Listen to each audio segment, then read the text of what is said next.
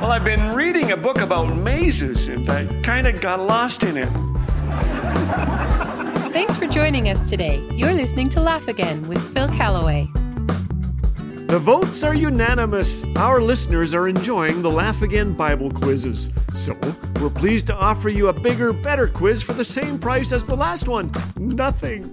Turn up the volume. Find out how well you know the Bible. Question 1. How does the Bible begin? Zacchaeus was a wee little man, and a wee little man was he? Or it was the best of times, it was the worst of times? Or in the beginning, God created the heavens and the earth?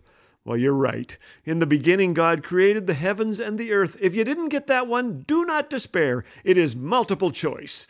Question 2. When Shadrach, Meshach, and Abednego refused to bow to an idol, they were thrown A, into a fiery furnace, B, into a bubbling volcano, C, into a lion's den. The answer, fiery furnace. Daniel was thrown into the lion's den, and Tom Hanks almost bit the big one in a volcano, but that story was not in the Bible. Too easy? Let's toughen it up a bit. Question 3. Who was the first New Testament martyr? Severus? John the Baptist? Herod the Horrid? Or Bob the Not-So-Great? John the Baptist was beheaded by Herod the Great, they called him, but he was rather horrid. Severus, an early centurion, was also beheaded for believing in Jesus. As for Bob, well, Bob's your uncle, right? Question 4. What father and son both tried to protect themselves by claiming that their wives were actually their sisters? Cain and Abel? Abraham and Isaac? Or Richard and Carol Roble? It's Abraham and Isaac, like father, like son. As for Richard and Carol Roble, the New Yorkers married each other 56 times. Collect 56 bonus points if you knew this. Now, walk the aisle to question 5. 4 of Jesus' brothers are named in the Bible. Are their names Matthew, Mark, Luke, and John?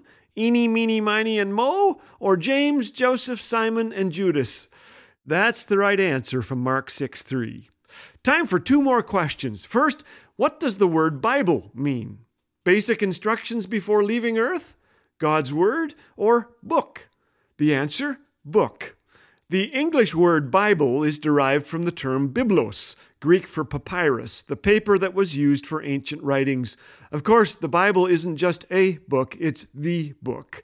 No book in history has been so influential. No book has been smuggled more, hated more, debated more, quoted more, misquoted more, burned more, translated more, and loved more. The words it contains have shaped culture and history and transformed countless lives, including mine.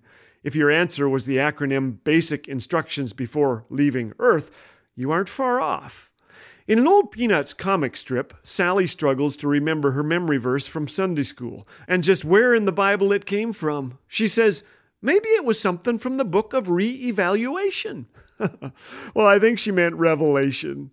You know, it's a good idea to read the Bible and prayerfully reevaluate our thoughts, our attitudes, our actions. Here we learn to love God and to love others, to believe in the Lord Jesus Christ, and we will be saved. Final question. What did Joshua command to stay still? His mother-in-law? His toddler? The sun? Or the sun and the moon? The answer is in Joshua 10, where Joshua commanded the sun and moon to stand still. A little boy told his dad the greatest miracle in the Bible was when Joshua commanded his son to stand still, and he obeyed him.